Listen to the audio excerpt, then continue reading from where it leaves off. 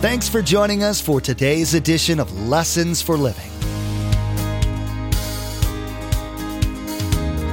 His word so fresh in our hearts abound. His word made flesh in the here and now. A new life is beginning. Lord, let us hear your lessons for living.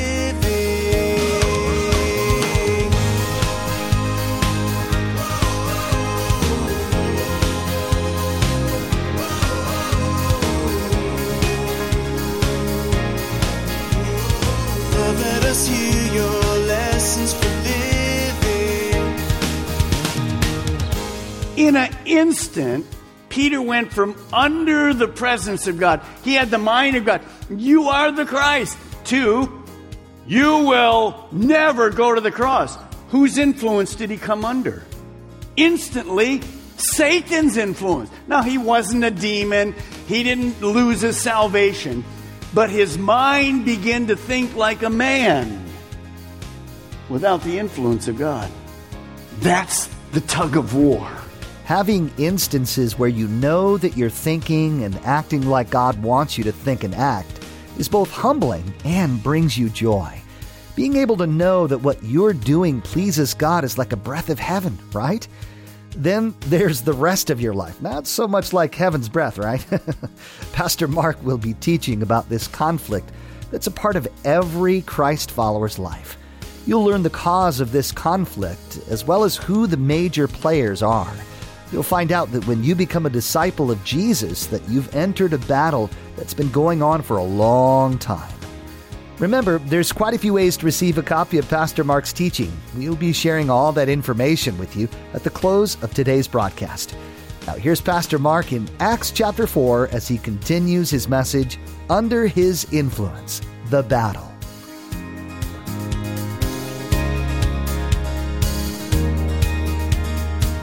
Let us hear your lessons for living. Now, here's the surprise in our life.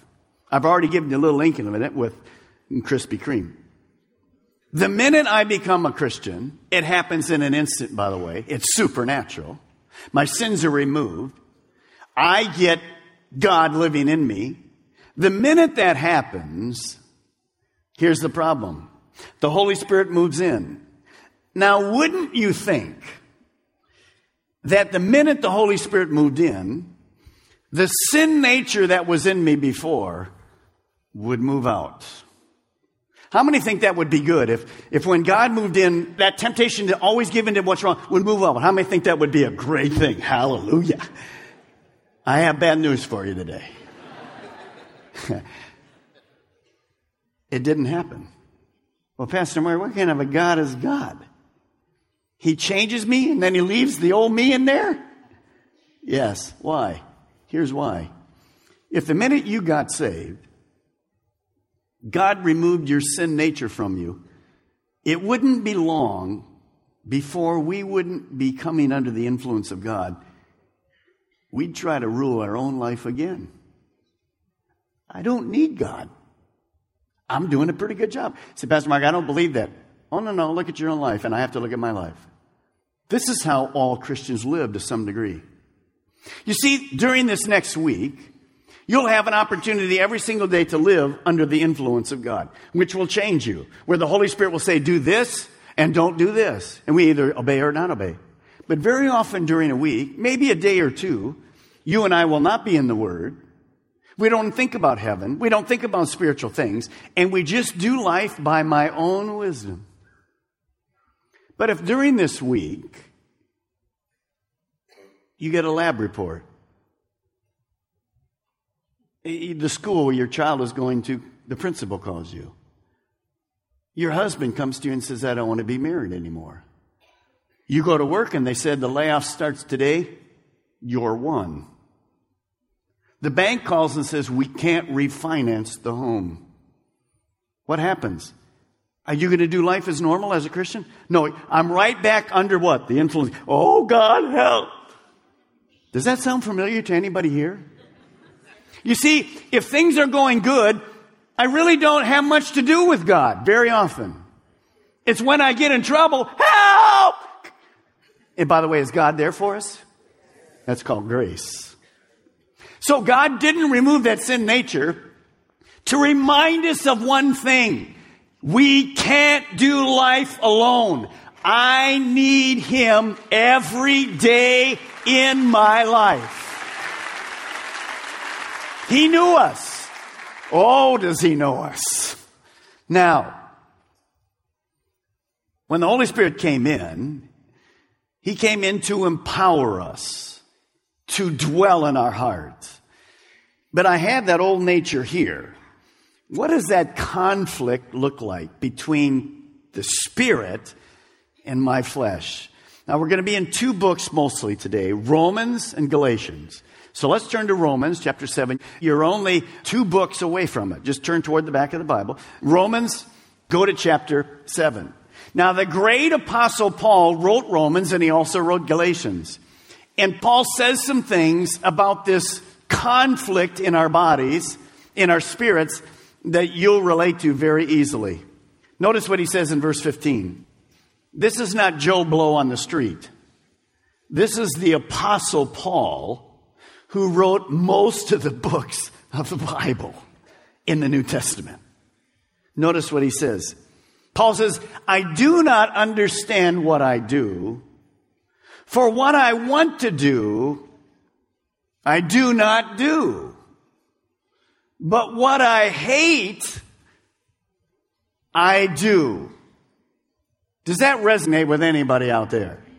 See, Paul says, it's like I have a Dr. Hyde and Jekyll inside me. The things I don't want to do, I find myself sometimes doing them. And the things I know I shouldn't do, what? There I am. And so Paul begins to talk to us, and what he's talking about, he's going to give a situation. Can I be delivered from that conflict? Can I ever win this conflict? Well, I'll give you a little hint. Yes, and we're going to talk about that today, because that sounds very familiar to us. But it reminds us of something that is a little bit of doctrine, the study of God and doctrine theology. You don't have to write the words down, but you need to understand it. The moment you came to Christ, salvation happened instantly. We call that justification. What happened when you came to Christ? What happened when you became a follower of Christ? You were saved from the penalty of sin. What was the penalty of sin? Spiritual death, separation from God forever. So Jesus says, I'm going to come into your life. I'll forgive you of your sins. Instantly now, you can go to heaven. Because the penalty of sin, death, spiritual death, separation from God, is wiped out. It happens in an instant. So that's my past. If you were saved 2 weeks ago, that's your past. Salvation happened to you. But salvation is not just an event. It's a lifelong process. Now the next one, it's called sanctification. That word means set apart, be holy, become like God, come under the influence of God. Notice what it says. We are being saved from the power of sin. So that means when God came into me, the penalty of sin is taken care of. But I have this conflict in me, by the way, for how long? Until you go to heaven. Until you die, within you is my old sin nature and the Holy Spirit in conflict with one another. Notice, we are saved from the power of sin. When Jesus died on the cross, He broke the power of Satan. I can defeat this old sin nature in me. I can say no to sin. Not in my power, but in the Holy Spirit's power. Never perfect. That's why we have 1 John 1:9. I have to ask forgiveness of my sins. But as I grow and become more like God, as I stay under His influence, I don't have to ask forgiveness as much because I'm becoming more like God. But I'll never be perfect. Paul at his death said, I never arrived. I'm still struggling with that. But I have the power in me to say no to sin. Here's the third stage of salvation.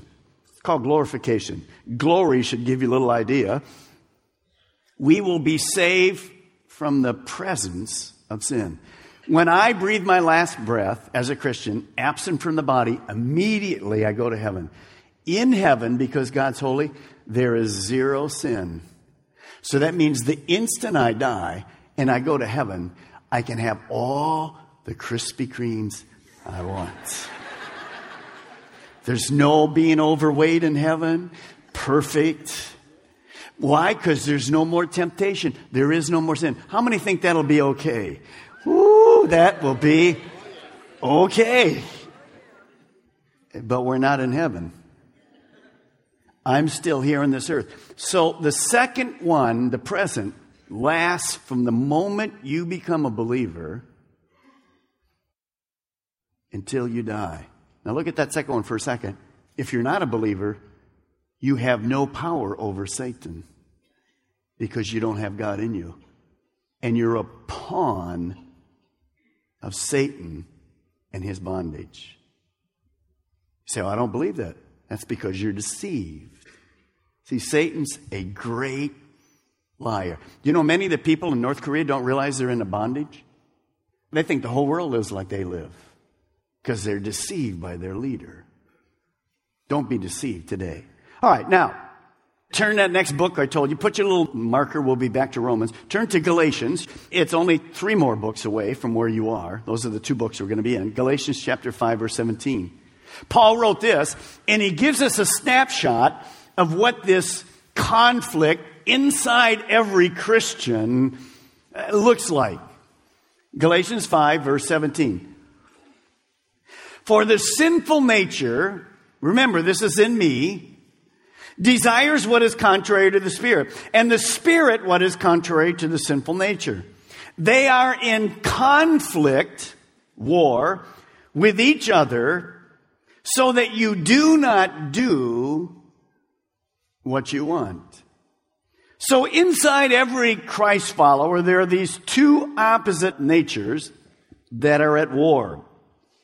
Our old sinful nature that was there before we became a believer, our flesh, is in conflict with our new spiritual nature that the Holy Spirit brings back to us. Inside every Christian, Christ follower, is a tug of war. On the one hand, Satan wants us to come under his influence. Satan is not equal to God, under his influence. So my self desires, which are given to me by Satan and ruled, on one end in my body is a tug of war. Satan says, do this. Here's a movie you've always wanted. Yeah, it has 5 F words, 27 people murdered, lots of adultery, but it's a very good art form. You've heard that the color and the acting's terrific. Get it. Or here's a young lady or a young guy that you're dating, and I know they're not a believer, but if you sleep with them a couple times, then you'll know whether it's really right for marriage. You say, well, who's telling me to do that? Well, Satan.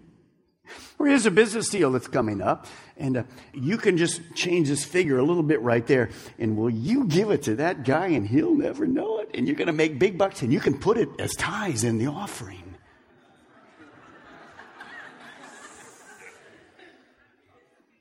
We know what he's talking about, don't we? On the other side of me, in this tug of war, is God the Father, God the Son, and God the Holy Spirit. He wants us to come, or actually remain, under his influence. So this tug of war goes on forever. The Spirit wants us to stay under his influence. Satan wants us to come back. When we became a Christian, we moved out from him. He wants us back. Well, how do we win this tug of war? Is there anything we can do to move it toward God? Is it a winnable war, or do we just simply be defeated our whole life? Boom, boom, boom, boom. Nothing moving forward. It is winnable. I'm going to give you the 4 ways to do it. Copy them down. Number 1, don't underestimate Satan's influence in our lives. You see, there is a real Satan who is out to steal and kill and destroy. There are real demons and evil spirits. That means that life is not a playground. It's actually a battlefield. What is the battle for? It's for the soul, which lasts forever, our spirit, of every man, woman, boy, and girl. As we dedicated all these children on our campuses this weekend, what was the challenge? See, God wants to put children in a home where there's godly parents so that they will be influenced. They still have a free will, but they'll be influenced to choose God. Because see, when you and I brought children into the world, we brought a person's soul that will live somewhere with God or apart from God forever. It's not about how much education they get, what great job, house they build, all the toys they have. All those things are cool. That's whatever. It's about where they spend eternity. And so this battle isn't this little teeny battle. This is a battle for the souls of men and women. One day, Peter, the apostle, would write a statement. We find it, 1 Peter 5:8. Notice what Peter says. Written to Christians. Stay alert. Watch out for your great enemy, the devil. He prowls around like a roaring lion looking for someone, notice the word, to devour. So I don't want to underestimate Satan. Why did Peter write that verse? Let me tell you why. One day, Peter and the disciples were in an area called Caesarea Philippi. And Jesus kind of said this, the communities around us and all of Israel are talking about me. And he made the statement to the disciples, who do these people think I am? And there was some answers. And then Peter stood forward and Peter said this, Jesus, you are the Son of the living God. In other words, you're the Christ, the Son of the living God. You're God's Son. And Jesus went, way to go, Peter. Terrific. You finally got it right. But then Jesus made a great statement. He said, Peter, your answer didn't come from your own wisdom. The Spirit revealed it to you. So what he was saying is, Peter, you were under the Spirit. The answer that the Spirit gave you, that I am the Christ, is exactly right. Of course the Spirit would say that Jesus is that. So we go, wow, that's terrific. Let me fast forward just a sentence or two in the conversation, still in the same exact place. Jesus began to say to them, you can find this in your Bibles in the book of Matthew 16. Jesus began to say to the disciples, I'm going to the cross, I'll be killed, then resurrected, and I'm going to pay for the sins. And immediately, Peter takes Jesus and he goes like this, come over here. And he gets Jesus to the side and he says to Jesus away from the side, what is wrong with you? You're not going to the cross. No way you're going to the cross. Then Jesus says this. I'll read it to you. Jesus turned and said to Peter, Peter, listen to this, Peter. Get behind me, Satan. You're a stumbling block to me. Peter, you do not have in mind, I'll come back to this in a moment, you do not have in mind the things of God, but the things of men. In an instant, Peter went from under the presence of God. He had the mind of God. You are the Christ. To, you will never go to the cross. Whose influence did he come under? Instantly, Satan's influence. Now, he wasn't a demon. He didn't lose his salvation. But his mind began to think like a man without the influence of God. That's the tug of war. Now, if Peter can do it, you and I can that easily move out of the influence of God. So Peter would write, be alert. The enemy comes around like a roaring lion. He would write it to protect us. Understand, Satan again has a goal. Don't underestimate him. He's very powerful. Number 2, don't overestimate Satan's influence in our lives.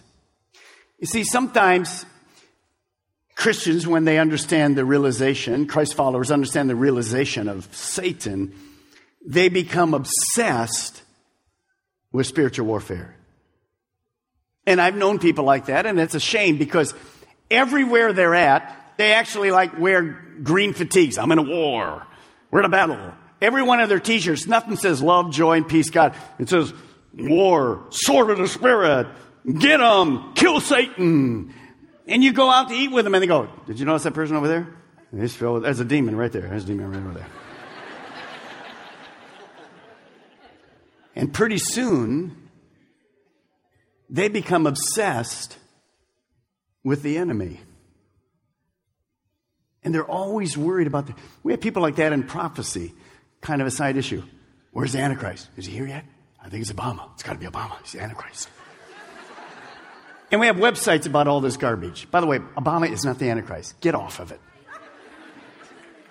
Notice what the Scripture says. The Scripture doesn't say to focus on, let's be looking for the Antichrist. What's the Scripture say? Keep your eyes on Jesus. So don't get weird with us here. But see the balance? Well, there's no real Satan. I mean, I'm a Christian. You got no influence over me. You're gone. To the other, I'm depressed, I'm discouraged, can never get the victory because Satan is alive. Yeah, but he's not alive in you. How do I know that? How do I know that I can be victorious? Sometimes we get depressed and discouraged and we get hopeless. Where did that come from? God? No, that came from Satan. Are you depressed? Discouraged? Hopeless? That's a trick of the enemy. One day Jesus would say this to the Apostle John. You know it. You, dear children, are from God, and you've overcome them because the one who is in you is what?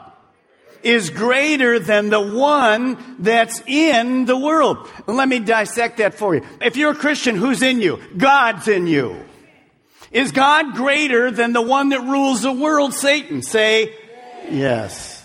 I'm going to give you a little math. See how you do with math. You ready? Is 2/3 greater than 1/3? Good.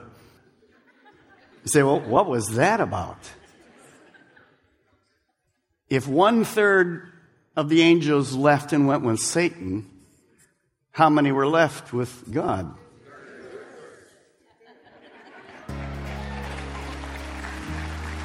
Plus, God is always greater by himself because Satan is a created being. Don't look at these two kingdoms like they're equal in power. Never. Satan's nothing but a created being. God is all-powerful. Today, Pastor Mark taught about the role of the Holy Spirit in the life of the Christ follower. You learned that trying to do works that look like they're holy or godly isn't good enough. You need to learn to let God work through you. Pastor Mark talked about how to make that through work become evident in your life, and the great things that can result when you do so. Lessons for Living is the teaching ministry of Pastor Mark Balmer of Calvary Chapel, Melbourne. We have multiple campuses to reach those living in Melbourne, Sebastian, and Viera. All campuses meet each weekend and on Wednesdays to spend time collectively raising our voices in worship to our Most High God and studying the truth and blessings found in His Word. For more information, directions, and service times, visit lessonsforlivingradio.com and click on the church link at the bottom of the page. Next time, Pastor Mark will be wrapping up his teaching, Under His Influence, the Battle. You'll hear more about this spiritual war that you're fighting and the weapons that God's made available to you for you to use.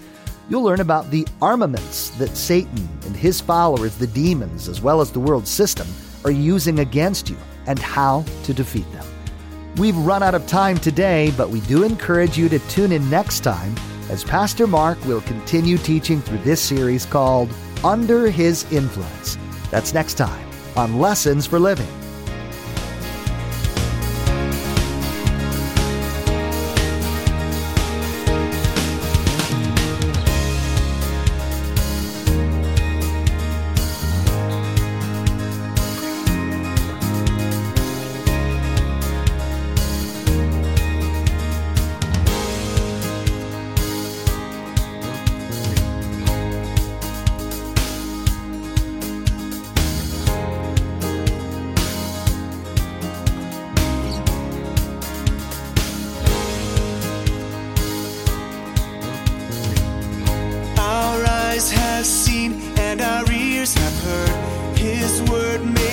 flesh in a hurting world. A new hope he is giving.